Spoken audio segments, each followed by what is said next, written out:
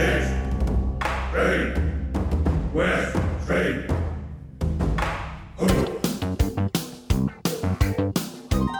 This is East Screen, West Screen with Paul and Kevin, where if films were food, they'd be full of it.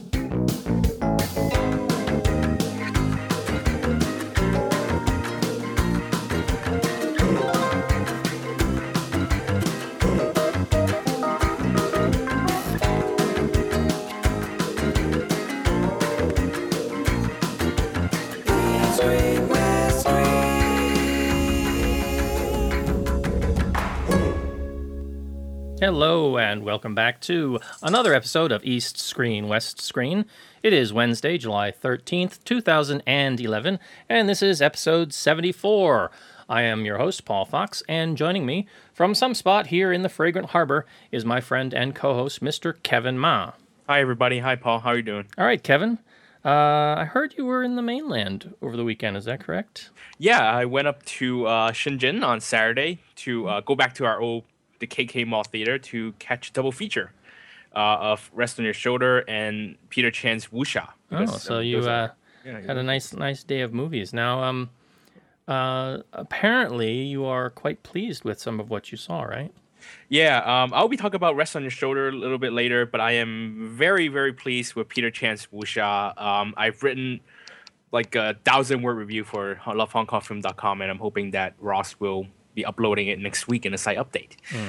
You can also find out, I guess, more about my trip on the blog, The Golden Rock. Because you've been blogging about that, yes, as well, and twittering. You've been a Twitter with good news and wanting to talk about the film, but it's not out here in Hong Kong yet, much to my disappointment. And I had thought about doing what you did, going up to the mainland to try and catch it, but it's not playing with English subs. You did say that they are doing both a Mandarin language version and a Cantonese language version, though, right? Yeah.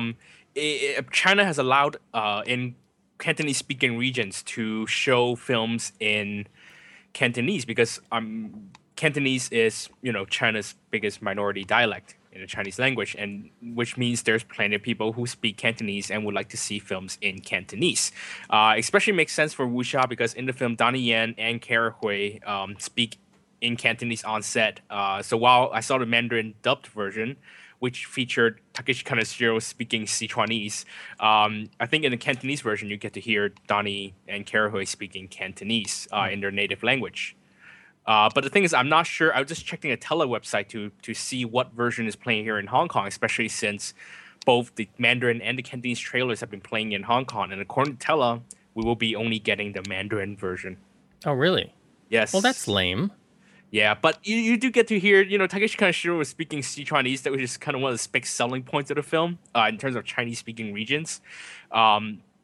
And I'm not sure if they'll be doing a similar thing here where they're playing both versions because I read news about Peter Chan working hard on a Cantonese version. So I'm not sure what is going on. But we'll know in about 2 weeks. That's really weird. I don't... Why do you think they're doing that?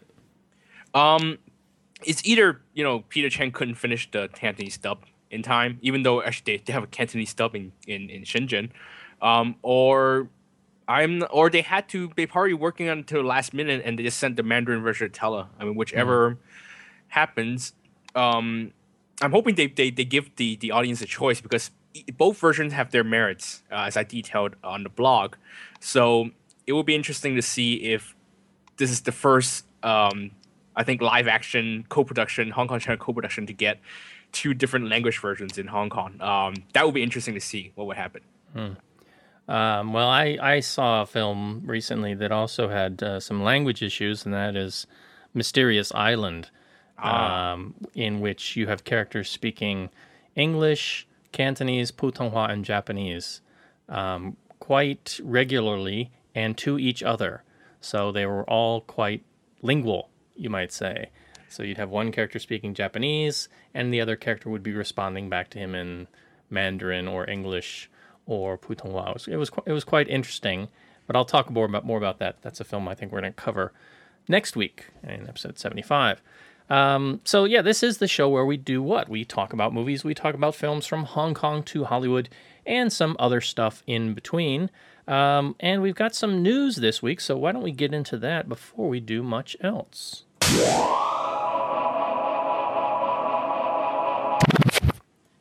All right, we've got 3 news stories to talk about this week. This first news story I stumbled across a couple days ago on MSN Entertainment. It is there via a site called The Wrap, and that is Arnold Schwarzenegger is getting back to work. If you've been following along with some of the scandal and his sort of post-residency as governor, he's had a lot of problems in his personal life, and all of his work was put on hold until further notice, and that notice has been given.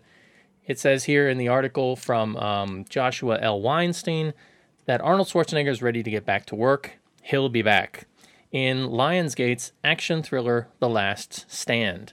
The article goes on to say The Last Stand is about a small-town sheriff and his inexperienced staff who are all that stand between a drug cartel leader and freedom across the border in Mexico. So kind of sounds like standard fare for an Arnold movie. But the difference here is that this film is being directed by Kim Ji-woon of films like The Uninvited and The Good, the Bad, and the Weird, right? Kim Ji-woon did not do he did the original. He did The Tale of Two Sisters. Also The Good, the Bad, the Weird. Last year he did I Saw the Devil. He is a bittersweet life, the film noir. He is my favorite style over substance director in Korea. He has made he also made The Foul King starring Song Kang-ho. So every film he does, he tests a different style, and I am absolutely excited about any new Kim Ji-woon film. Even though I'm not sure if Arno can really do a small town sheriff. I mean, what part of Arno looks like a small town sheriff to you, Paul? Well, I mean, he's not the Arnold that we remember from the 90s. I mean, if you've seen him lately, he's still fit, but he's definitely aging.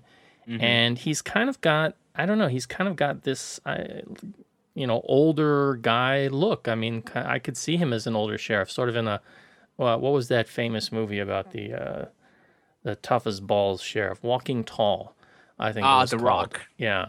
Well, that was the remake, but then that was based on an original film from, I want to say, the 60s or the 70s.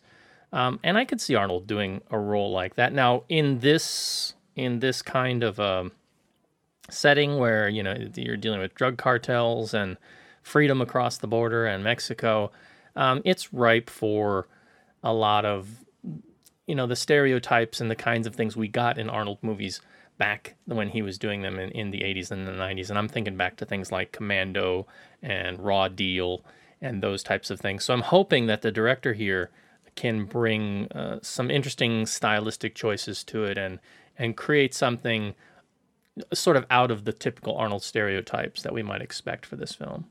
Like I said, I think Kim Ji-woon is one of the most interesting directors, even more interesting than Park Chan-wook, I think, because he is always testing different genres. And if you saw I Saw the Devil, the way he shot those action scenes, which is, it's a really violent film, but if you look at the way that I Saw the Devil was shot, it's absolutely beautiful to watch at points. I definitely look forward to seeing how he takes on the American, which looks, I guess, is kind of like a return to the Western in a way, or Arnold crime film. So it would be fantastic to see for those two to come together and see what they bring to the table here. Yeah. The real question is, will he have the classic Arnold line in it? I hope he has plenty. Will he have Arnold saying, "I'll be back" at some point? We haven't heard that for a long time, people. I don't know if that would go over well with the new younger audience who doesn't know Arnold so well, right? But certainly for us old timers, it would be a bit of nostalgia. The border is closed. All right, let's see. A second news story that we have this week. Spike Lee, American film director Spike Lee, has been confirmed as the director of the U.S. remake of the cult South Korean film Old Boy. This article coming from Patrick Frater over at Film Biz Asia. The article goes on to say Mark Protosevich, if I'm saying that correctly, who's the writer for Thor and I Am Legend, is adapting the screenplay and will co-produce. And Roy Lee and Doug Davidson, who worked on both The Departed and The Grudge, will produce. So you've got a team here that's worked on adaptations from Asia before. I'm not the biggest fan of these types of things, as I've mentioned. I much prefer the originals usually than the adaptations. I still, to this day, will, I know that people love Leo and they love Marky Mark and they love Jack Nicholson, but I still to this day will argue until my bones are in the ground that the original Infernal Affairs is a much superior film to The Departed. The article does say that for a long time Steven Spielberg had been considering directing a version with Will Smith as a potential lead, but both eventually gave up on the project. So I don't know. What do you think about this, Kevin? I'm not a big fan of the Old Boy film. But I have a friend who absolutely loves it. It's his favorite film of all time. This is definitely a film that is, it's up there for a lot of Asian film fans. And I think that it's probably, if you do a remake, you've got some pretty big expectations on your shoulders, right? Well, I would say that, first of all, Spike Lee is a much more interesting and probably suitable choice than Steven Spielberg. I mean, when I heard the Spielberg rumor a couple of years ago, I kind of just went, I went, what, really? And Will Smith, what? Will Smith and Choi Min-sik do not look alike at all, and it would have been a completely wrong film, and I knew it was never going to get made. And now Spike Lee has been confirmed. I think he'll bring some interesting stuff to the table. I'm not. They haven't mentioned anything about casting yet. And the scriptwriter doesn't really give me much hope. He last wrote, I think, Poseidon, and he came with a story for Thor. He did I Am Legend. He hasn't really done anything that's that would jump out at me and that would tell me that oh boy, he can do Oh Boy. But then again, Oh Boy has always been more a visual film more than a script kind of film. So it will be interesting to see what Spike Lee brings to the project. I guess one last thing I should point out is I'm not sure why even Patrick Fraser wrote that Oh Boy is a cult film. Oh Boy was actually a huge commercial success in Korea. It's also it won the Grand Jury Prize at Cannes Film Festival. So I'm not really sure about and it's been a big popular video item in both UK and the US. So I'm not really sure why. I kind of understand his thinking. I mean, in the way that I consider it to have, you've got people who absolutely love the film. Mm-hmm. And then you've got people who it just, it's not mainstream. It doesn't work for them. Mm-hmm. It's got certain sensibilities that just don't, they just don't appeal to the standard mainstream audience. So I can kind of see him assigning it that category. When I speak about my friend, who we've had on the show here before, William Chan. Mm-hmm. I think he was in episode 2. Boy, that takes us back. But yeah, he loves that film. He loves the director, and he speaks about that film with such reverence that it's like, how in talking about films, it's like how some people talk about things like Star Wars, or they talk about Rocky Horror. It's that sort of cult-like devotion to the film and to the things that come from that director afterwards. Mm-hmm. So yeah. Yeah, I absolutely agree with you when you talk about, the elements that wouldn't fit into a certain mainstream audience, which is why I always had some doubts about whether this project would make it to Hollywood. But now, Spike Lee is not really a mainstream filmmaker. I mean, Inside Man was probably the most mainstream of his films. And the other stuff they're not really big commercial successes. He's much more respected as a critically than commercially. So it will be interesting to see what Spike Lee, a more edgy director who is more suitable for this project. Now it feels more real. Feels more like it's happening. So we'll see what happens from here. Because Spike Lee is still working on. He just started production on his latest film, which he will bring back his old character from Do the Right Thing, and I'm not sure how long he will take on that film. So who knows when production will start on this one? Maybe he'll blend the two films, and he'll call it Do the Old Boy Thing. Right? So there's racial tensions and inside the prison. All right. Our final story this week. Sequel's being made. Kevin, you want to tell us about it? Yeah, The Lion Roars, the Zhou Ma comedy that starred Louis Koo and Cecilia Chen and Fan Bingbing, finally gets a sequel. The film is very popular in mainland China, and now with the amount of money they have in mainland China and Cecilia Chen making a big comeback this year, it's about time they get into a sequel. The film's production has been kind of overshadowed by the recent spat or whatever is going on between Nicholas A and Cecilia Chen, but production is going ahead with Cecilia Chen returning as in a new role, I think.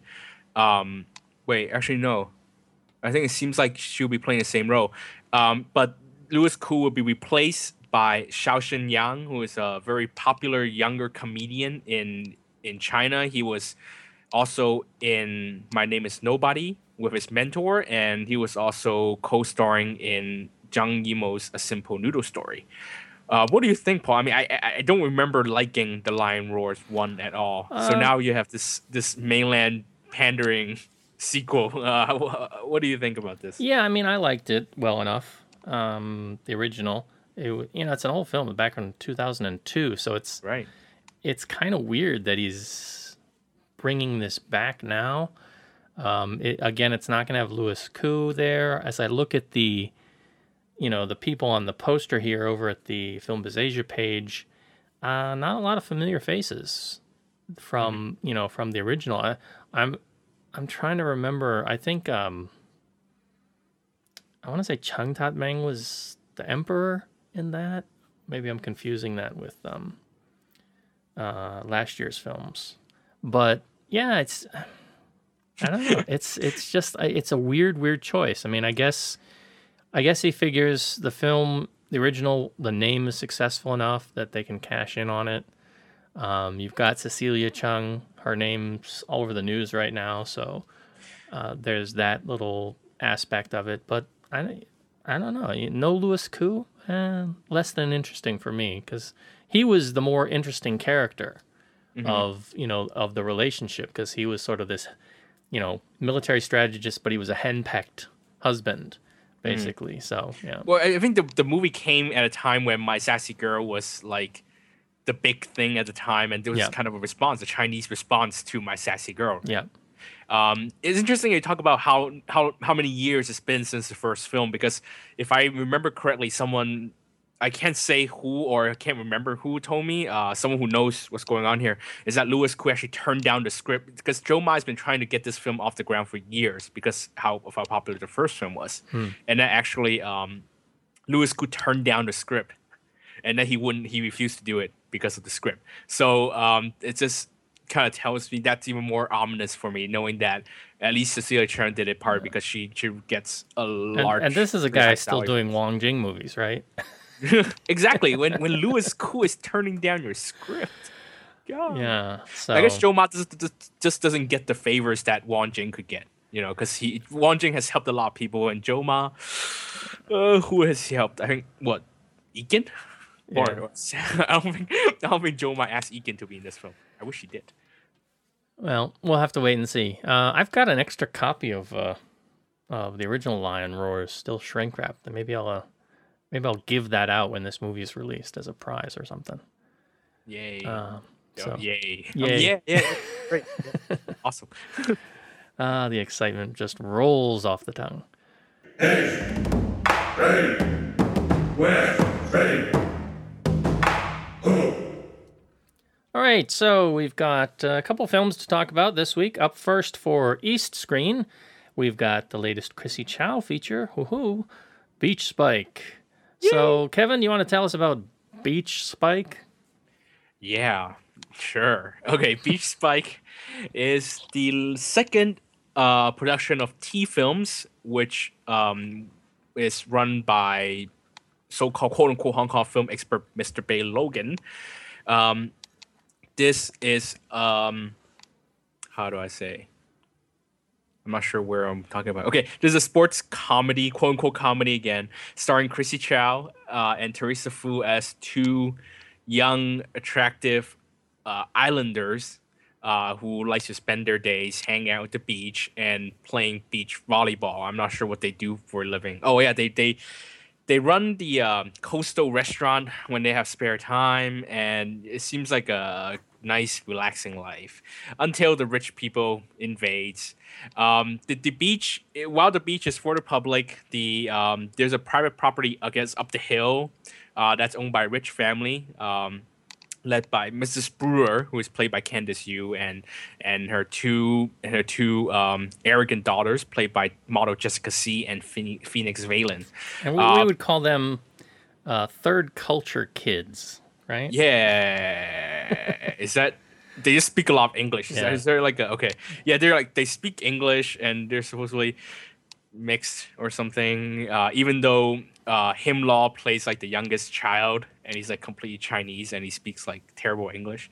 But anyway, they're working with property developers, and apparently the latest project involves the government, the evil Hong Kong government, wanted to take over the beach to let them build their latest property. So that raises the attention of the local villagers, and apparently to decide whether the property developers will move in and take over their beach, they decide to play a game of beach volleyball.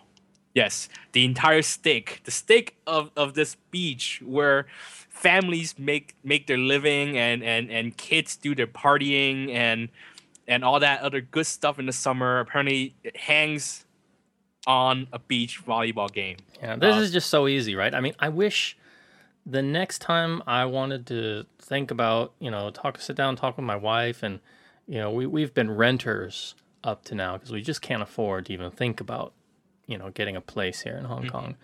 But wouldn't it be so nice? We just go to the property agency and we say, you know what? My wife and I will play you a game of basketball. And if we win, we get the multi-million-dollar property. What do you say? Isn't that great? It even worked for political debates. I mean, look at Long Hair. He could walk up to Donald Tsang and go, "Hey, for electoral reform, how about we just play a game of cards? Yeah, ping pong match. Play you poker. Go, I'll play you poker, or I'll play you ping pong. And then if I beat you, Donald, in ping pong, we get our way. Screw China. We don't need universal suffrage. Yeah, we just need decision by sport proxy." If I win the ping pong game, we get universal suffrage. Ha!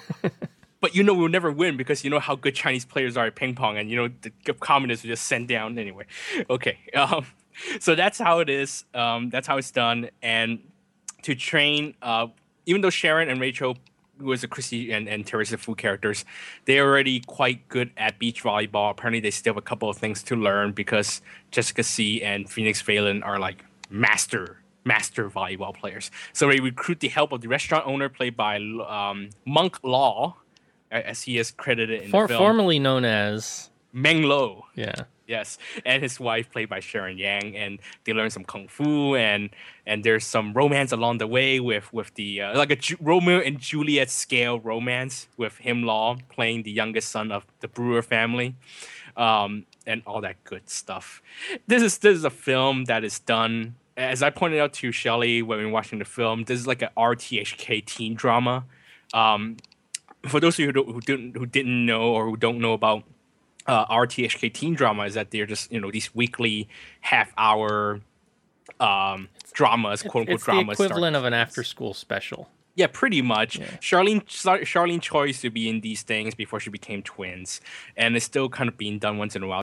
But anyway, that's pretty much what it is. And on that note, it fails essentially on every single level. Production-wise, they can't even afford lighting, apparently. Writing, the writing is uninspired. It's lame. The story is lame, and it sometimes makes no sense.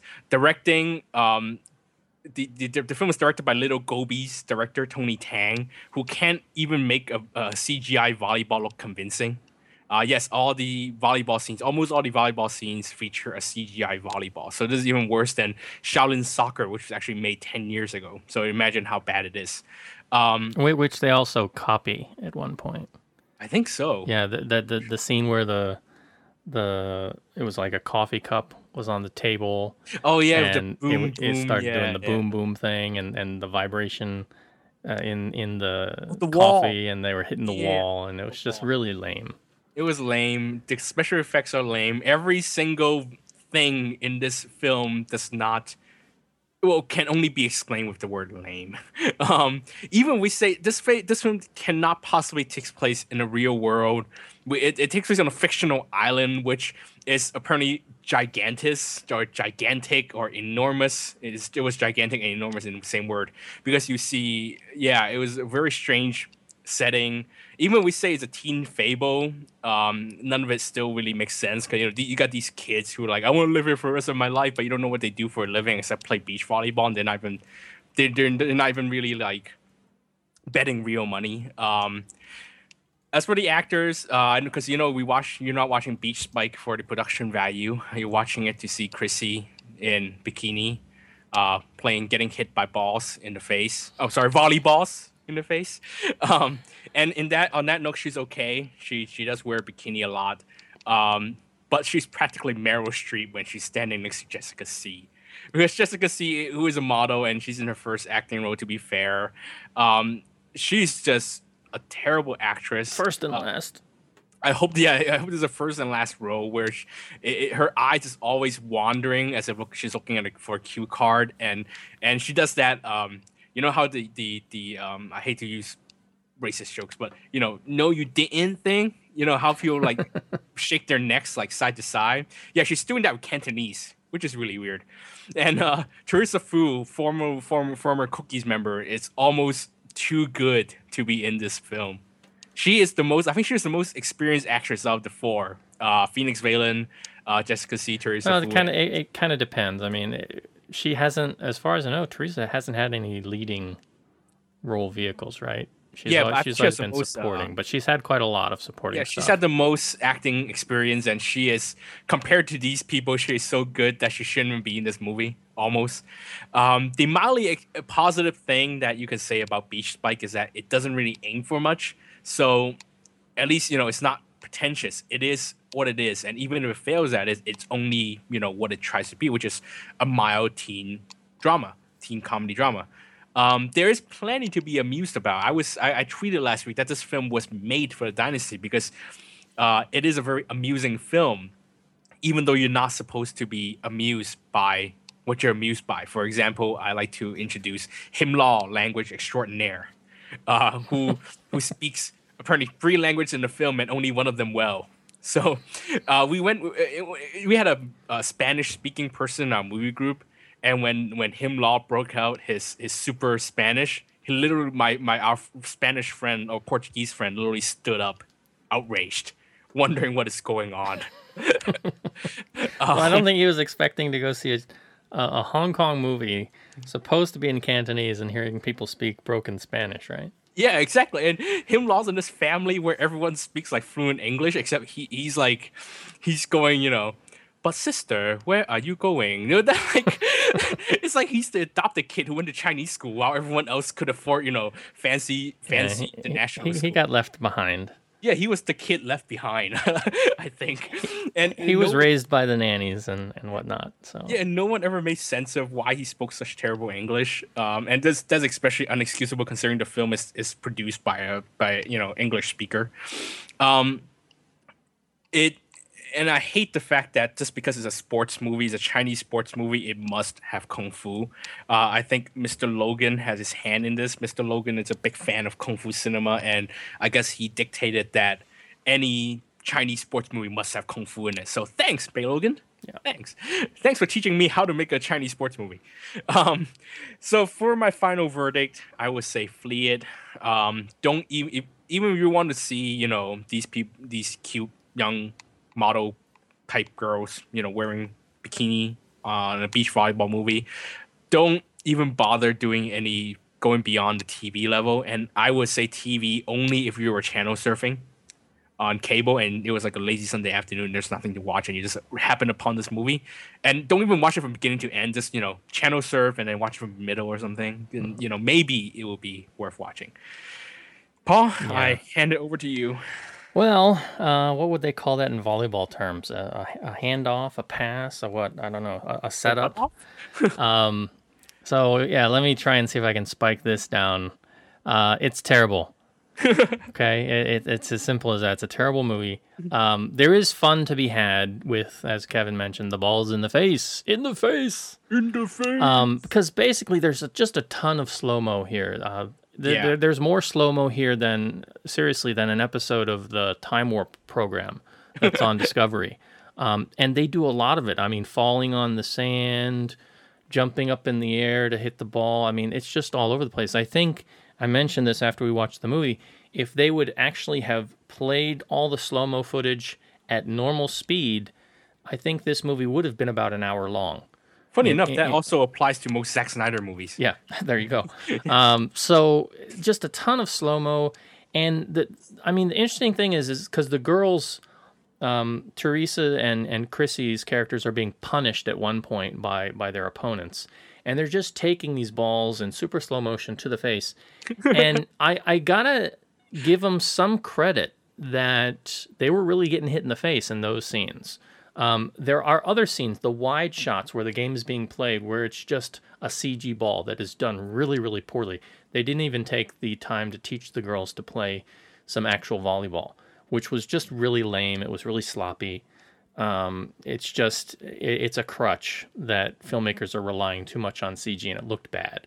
But they were doing these shots to the face and sometimes to the arms where you see the girls really getting hit. And I'm surprised that the manager of at least Chrissy let her do that, because her face as a model has been what she's banked on for all these years. So I guess they used a softer ball or something that, maybe it wasn't a regulation volleyball that they were using, but I was kind of surprised that they went along with that. I don't think they would have been able to do that in the States. I think it would have had too much insurance and stuff like that going on. But that part I thought was interesting.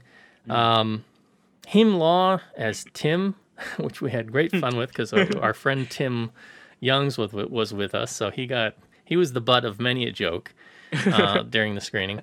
But yeah, he looks nothing like dear old dad, who you get to see a little bit later in the film. We won't spoil that though. But this is just the Choi Lei-Foot plot all over again. And Choi Lei-Foot was at least fun.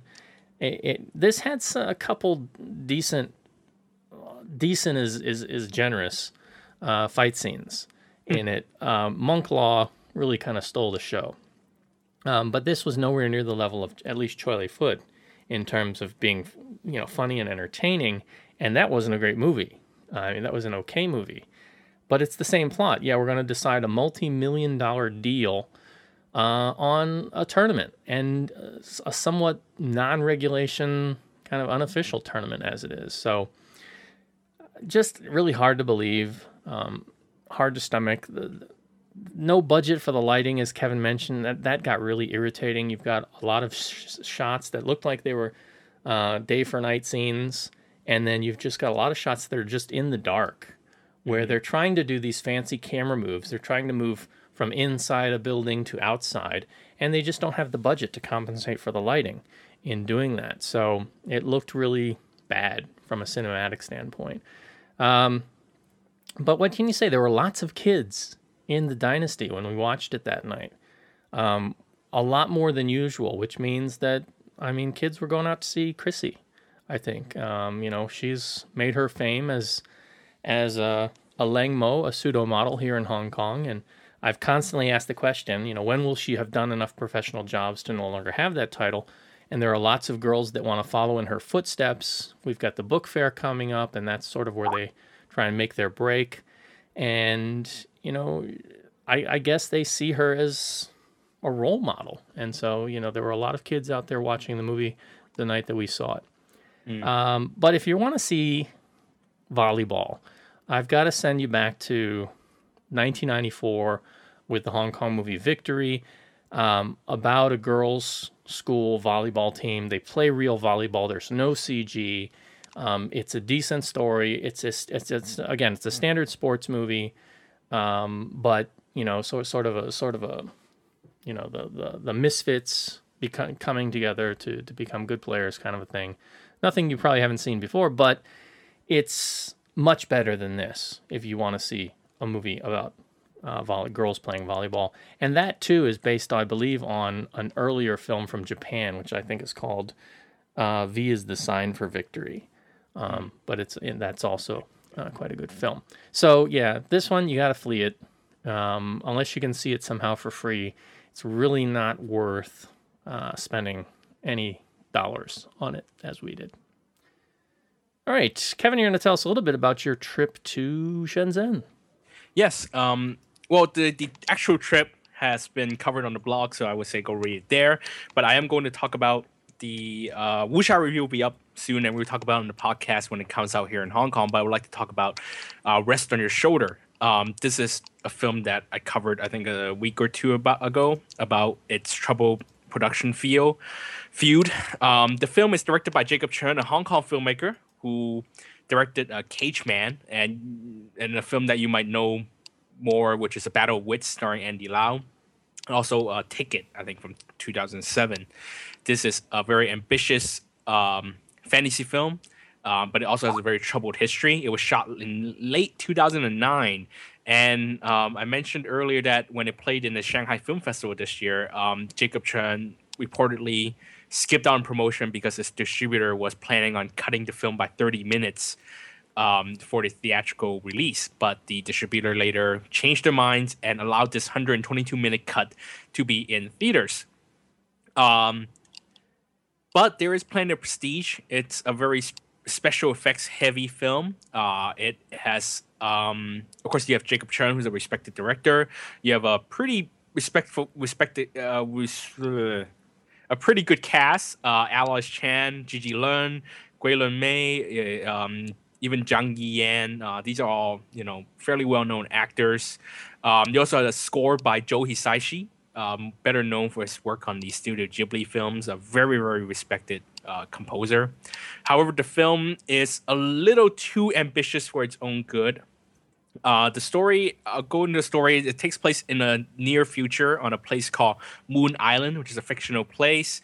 In this future world, apparently there are so many germs in the world that in the city is all covered by dark clouds and everyone's wearing face masks and germs is really the new pollution for the world.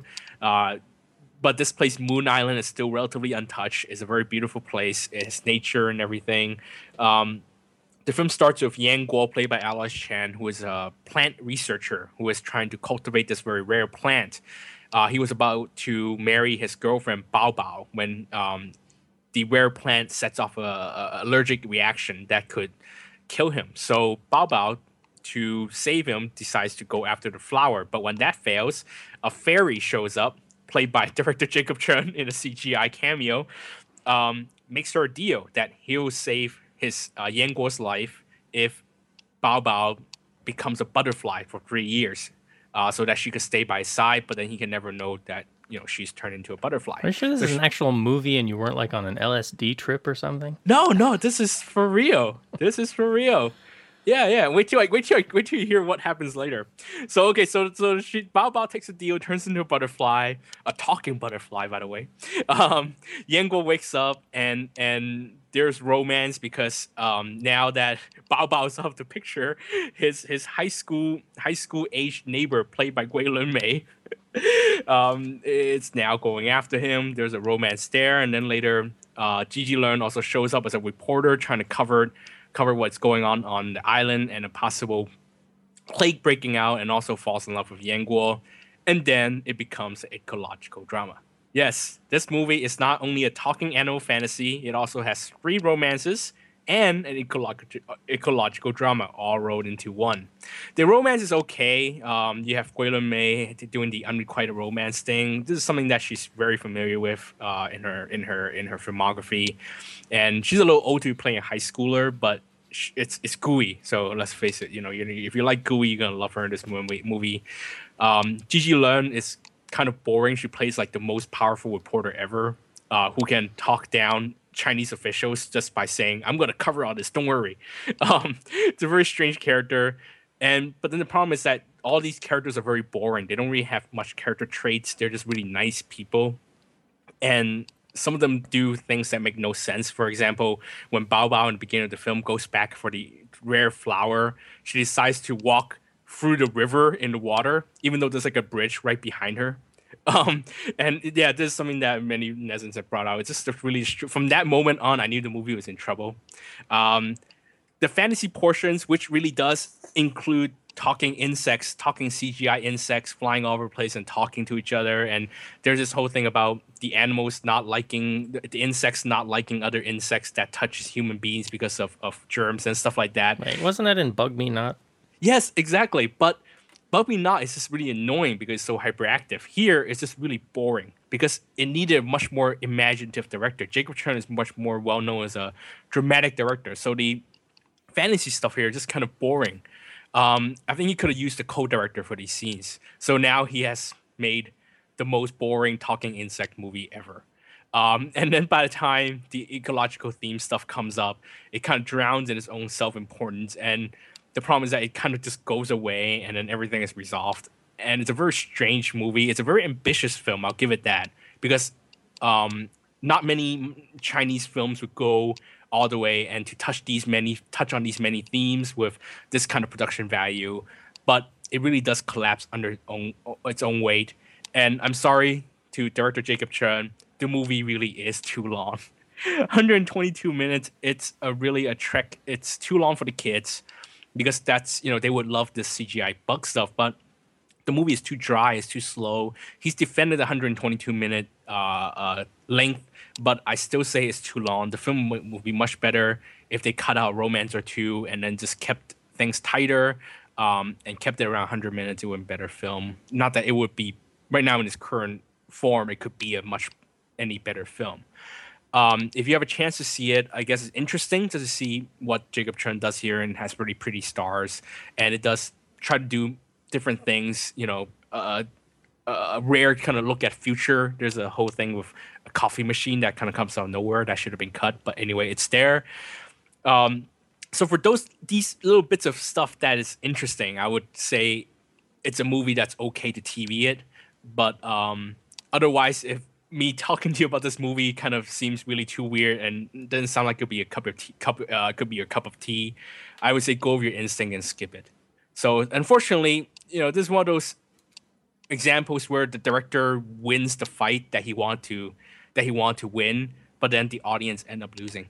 So it's kind of unfortunate what's happened to Rest on Your Shoulder. Any thoughts on the soundtrack? Because I'm a huge fan of Joe Hisaishi. Oh, Joe Hisaishi score is fine. I think one of the reasons that Jacob Chern wouldn't cut the film shorter is because he said the score was done with the 122-minute cut. The score doesn't save the film, but it's a nice addition. If you're looking forward, if it sounds kind of interesting to you, Paul, the film is handled by Hong Kong's Echo Films. So I wouldn't be surprised if it shows up at the Hong Kong Asian Film Festival later in the year, because it does have Gigi Leung and Guilin Mei and Aloys Chen. So the cast is good enough to, I think, earn a theatrical release, if not video. There. All right. Let me throw this in.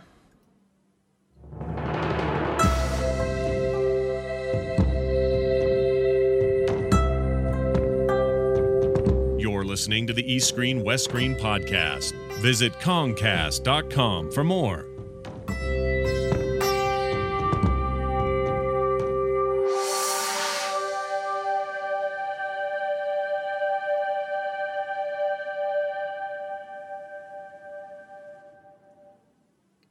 All right, it is time to talk about our West Screen film for this week.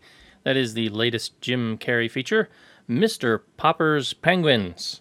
Try and say that 3 times fast without blowing up my mic. This is directed by Mark Waters, who has worked on some more recent films, both as producer and director. Most notably, I think the last thing I saw of him was 500 Days of Summer, in which he was the producer. He's also done Ghosts of Girlfriends Past, The Spiderwick Chronicles, Mean Girls, and Freaky Friday. I think this film has a little bit in common with Freaky Friday more than any of the other stuff he's done, in that it is a sort of a family-oriented film.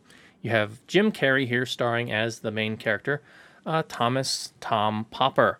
Also joining is Carla Gugino, I think as I'm saying it, as his ex-wife, Amanda Popper, and Madeline Carroll as Janie Popper, and Maxwell Perry Cotton as Billy Popper, his 2 children, and Angela Lansbury in a cameo here as Selma Van Gundy. So this film is based on a very famous book written back in 1938 by Richard and Florence Atwater. And, with the Atwater book, and then you've got Mark Waters is directing. A lot of people with water in their name involved in that. So I don't know if there's a little bit of feng shui or some kind of name magic or numerology or something at work there that these people with water in their name all ended up working on this, but I found it a little bit weird.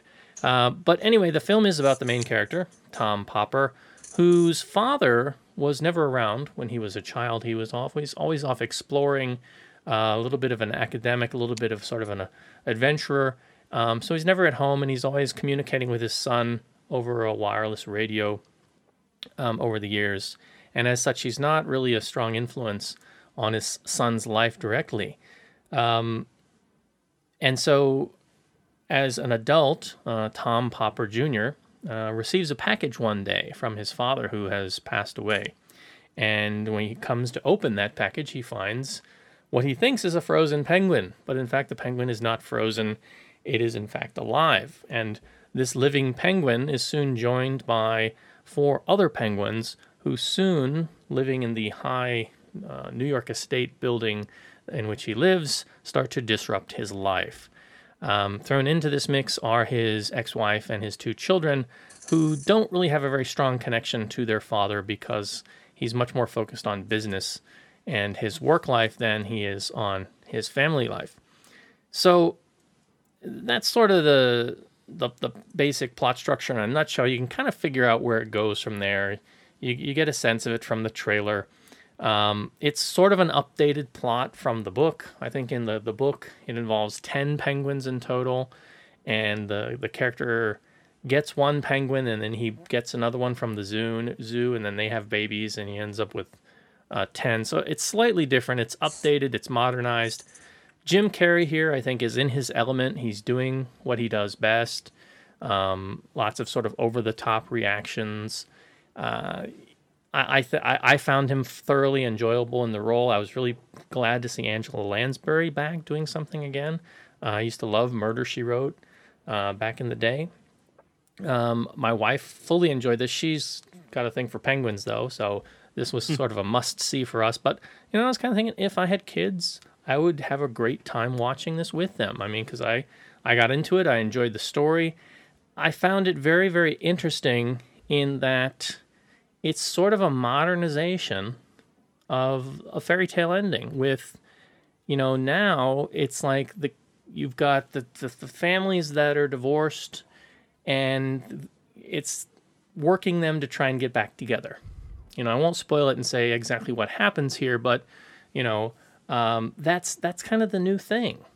It's like gone are the days of the wicked stepmother and those kinds of things. I mean, I sort of got the same vibe going back to an earlier film, the Tim Allen film, The Santa Claus, where it's this single dad separated from his mom or separated from his wife. She's got her own life and the dad's got his own life, and he's sort of having relationship problems with his son. But then by the end, there's this, sort of happy family resolution, to some extent. And that's, I just find that very interesting for the times that we live in, that's now sort of the happy ending where the family is back together or all getting along together in sort of not necessarily a nuclear family as it were, but sort of a rejoined family. I really enjoyed it. I would say for me, it's a see it if you like these kinds of family movies. I found the humor funny. I found the story quite engaging. Wasn't sure what I was going to be expecting in terms of, are they going to be using real penguins or CG penguins? They kind of used a pretty unique mix. There were a couple shots where you could tell it was a different penguin in some cases, but for the most of it, each of the penguins had their own personalities, and they kind of brought that out. And I really, really liked it. So I'd say for me, it was definitely a see it, especially if you like lighthearted comedies or you have kids, because I think the kids would really, really get into this. Kevin, what did you think about it? Yeah, I agree that the kids really like it.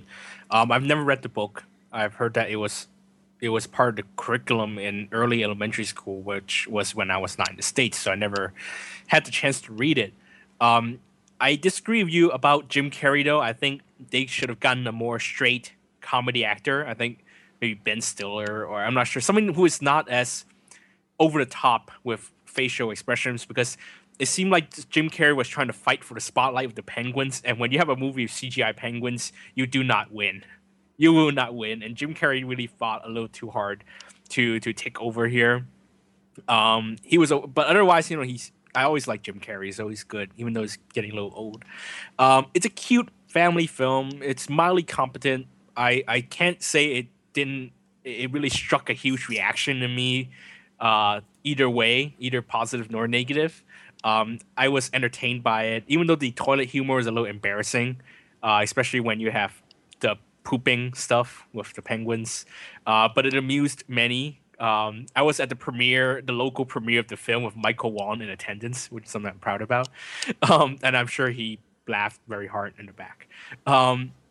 You were talking about the divorced family dynamics. I think it's very interesting the way that you have these broken families now, and it's about bringing back the divorced parents together, which may give off kind of too much fantasy for kids of these families.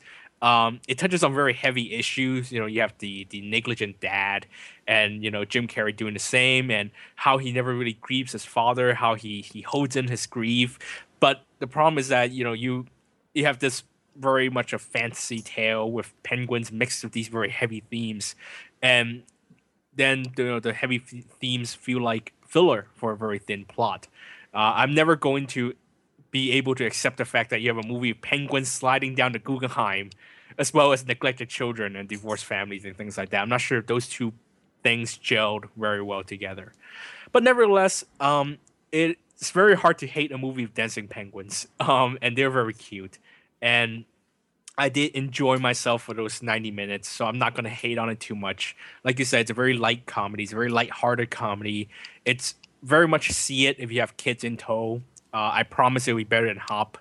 Otherwise, it's a good date TV thing to watch on TV. Something to kill the time with. It's perfectly relaxing, perfectly lighthearted. It's not going to do much more than that. Yeah. Yeah, it's interesting. I wonder if people will experience this movie based on different experiences. Because I myself come from a family. My parents divorced when I was very young, and both ended up remarried. And I've been very fortunate in that, both of my, extensions of my family have worked out and gotten along well over the years. And sort of, I've been lucky in having that sort of family coming togetherness at a certain point in my life. So I can relate a lot more to a film like this or to the family dynamic, say, in the Santa Claus or in some of the other movies that are starting to use this now. And I'm wondering if people from a normal family maybe won't get that same sense, and maybe that's why I like this a little bit more. I think maybe so. I'm not sure. It just felt like they were trying to, especially with this and the Natalie Portman movie we saw a couple of weeks ago, and things like that. It seems like now divorce is almost like the Modern Family. Yeah, that's what it is. It's Modern Family, and to me, it's more interesting. I guess not coming from a divorced family, it feels like an interesting spotlight, a social spotlight, more than something that I can really relate to. But nevertheless, it is a very interesting trend for family movies. I'm not sure how many other family movies include this. Hop had like indifferent parents. What else? It also had Single Family, the rabbits, the Easter rabbit. I think it's Single Family. Can you remember anything else? Well, even if just go with it, the Adam Sandler movie, you have a single parent. Yeah. Anything else come to mind for you? Well, you mentioned the Natalie Portman one. That was recent. I can't really think of anything. I mean, I can't think of anything offhand right now. For me, this film, as I said, the vibe that I got was very much along the lines of the Santa Claus, because again, this is geared for slightly younger audiences. Yeah. But yeah, it does seem to be that's a more recurrent trend. In family depictions and things. So yeah, that's definitely one of the more interesting things about current, if not this, then current family films in general. Yeah. Except maybe The Tree of Life, right? Which I haven't seen yet, so I want to see it. Maybe we'll talk about it next week. Okay. Because I do need to get out and watch that. All right, let me throw in this. East Screen, West Screen. All right, comments. We got a couple comments from our last episode. Gary Lau writes in, he says, talking about the Stan Lee article we talked about last week, I believe the Japanese manga series that involves Stan Lee's input is titled Ultimo, which is published in English by Viz Communications, and is Stan Lee's cartoon. And then he asks, is Stan Lee's cartoon with Arnold Schwarzenegger still in the works? Is that the Governator? I think I heard something about that, but I don't follow. The trailer was on YouTube for the Governator. I didn't know Stan Lee was involved with that, but if he was, as far as I understand, that's been shelved. So if it's the one where everybody was like forwarding the YouTube commercial of it's basically Arnold retiring from office and becoming this superhero called the Governator, who rides around on a motorcycle, fighting crime with these kid sidekicks. The trailer was really, really funny, but as soon as the scandal thing broke, from everything that I read, that got canned really quickly. So if that's the same one, as far as I know, it's been put on hold, indefinite hold. But who knows? Maybe once Arnold comes out with The Last Stand, and if he starts doing well in movies again, they'll bring that thing back. Matt S. writes in, talking about some of the things we talked about for last week with digital film releases. He says, I doubt that truly global digital film releases will happen anytime soon for blockbusters. Anyway, there are just too many interested parties and too many issues to resolve. Netflix, which I wish I had, but I don't. Netflix. Movix, Paul. Sorry. Yeah. What is that called? Movix? I got to write that. Movix, yes. www.movix.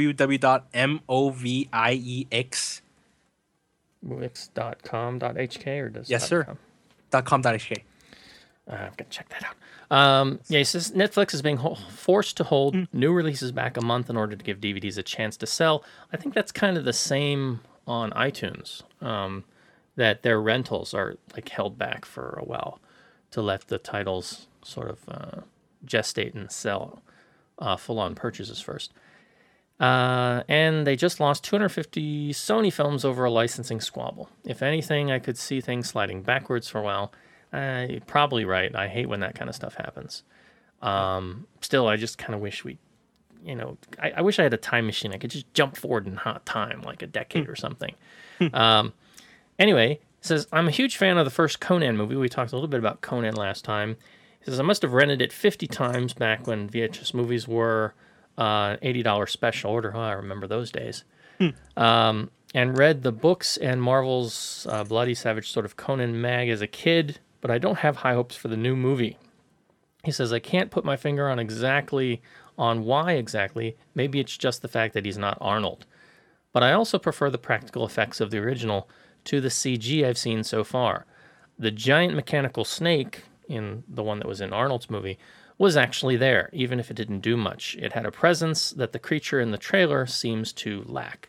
And so that's a good point. That's one of the, it's kind of like what we were talking about in Beach Spike. The girls were playing volleyball and the ball doesn't have a presence. It doesn't look like it's working according to physics.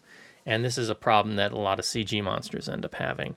But yeah, it could be a stinker. And I do understand a lot of people still hold the Conan movie with Arnold in very high regard.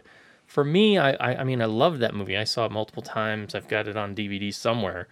The second one was terrible, although at the time I had a crush on the actress Olivia Diabo, who was the co-star in the second one. But the second one was just terrible. and then what was the spinoff, Red Sonja, with Bridget Nielsen, and Arnold was in that, but he wasn't Conan. He was somebody else because I think it was because of licensing or something.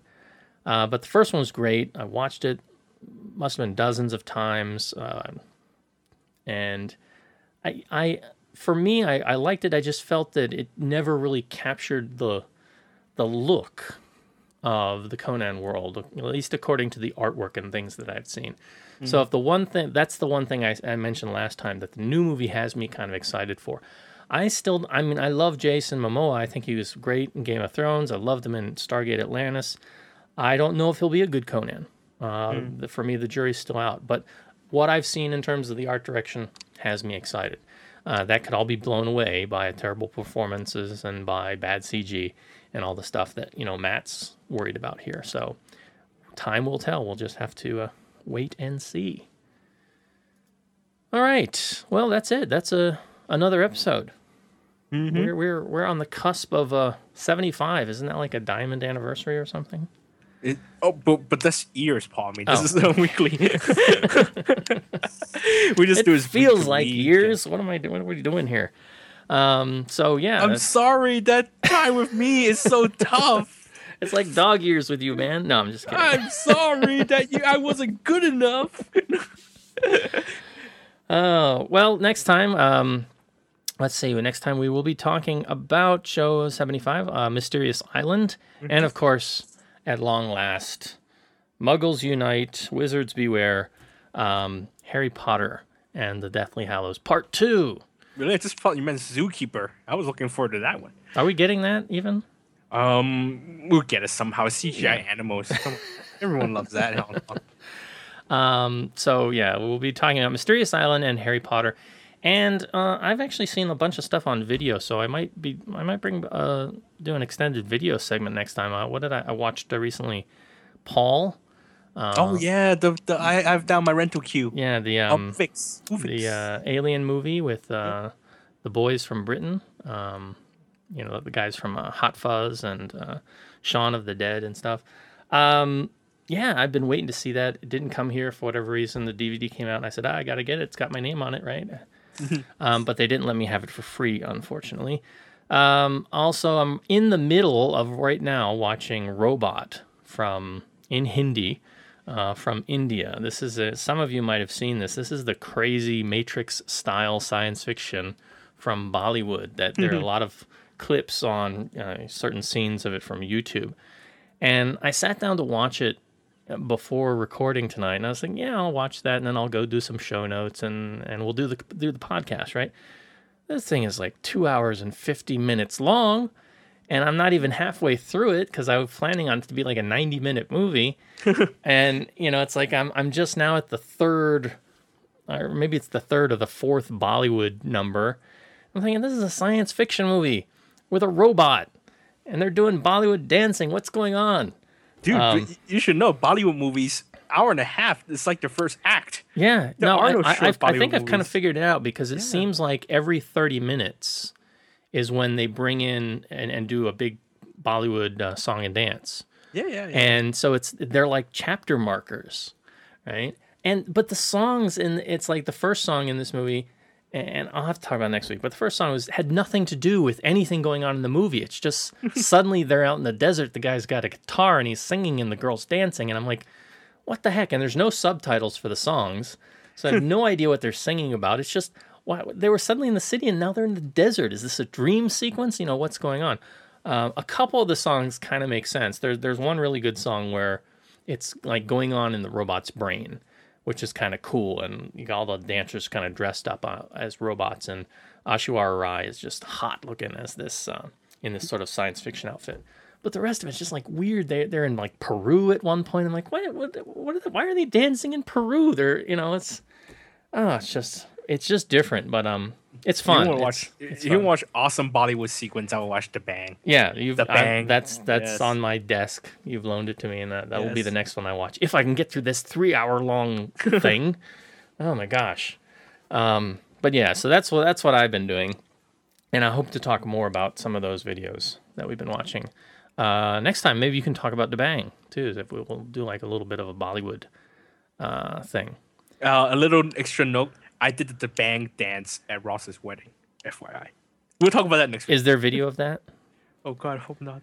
There might be. Yeah. I don't know who has it. If there's video, I'll put this music to it. No! No! No! Oh, the humanity. Yeah. So anyway, yeah, that'll be next time. Mysterious Island and Harry Potter and maybe some other stuff. So, again, if you'd like to follow along at the website, it's www.kongcast.com. You can go over there and leave us some comments, and we might talk about some of that on here on the show. Or you can stop by iTunes. We would love to have some reviews over at iTunes. Positive or negative, we'd be very happy if you give us a 5-star review. But if you've got other things you want to say, things you'd like to see improved about the show, we're very receptive to any feedback you might have. You can follow along at Twitter if you have the Twitter thing, twitter.com/Kongcast or twitter.com/thegoldenrock, that's one word, to follow Mr. Ma and what he's doing. And you can email us directly at eastscreen@gmail.com. And if you'd like to, you can send along a short audio file, and we could play that here on the show as well. We're not really officially on the Google Plus presence-wise yet. We're both on as individuals, but the show itself is not there. I'm going to decide, do we want to put the show there or not, maybe later. But we'll make any mention of that here if we decide to do that. Final thoughts, Mr. Ma? Want to throw out shout out to my own blog. Plug my blog, The Golden Rock. It's at lovehkfilm.com/blog/The Golden Rock. Yeah, you've been doing a lot of writing lately. Yes, sir. I am reviving the blog, and I am trying to do these entries every other day or every other 2 days. In fact, I'm going to write an entry after we record. Every story now, there's a narrower focus now, mainly Hong Kong and China, and there's a focus story each entry. And I hope to, as my new header says, we don't do news fast, we do it right. So hopefully it'll catch on. And if you guys like what I do here on the show, then I suggest you go read the blog. Yes. All right. And any reviews over at the YP site? This week I am not. Last week I reviewed Mr. Popper's Penguins. Next week I'll be doing Kung Fu Panda 2, but I won't be doing Harry Potter this week. So yeah, ypmovies.com.hk English. All right. So until next time, we will wish you, as always, good viewing, and we'll see you then. See you next time, everybody.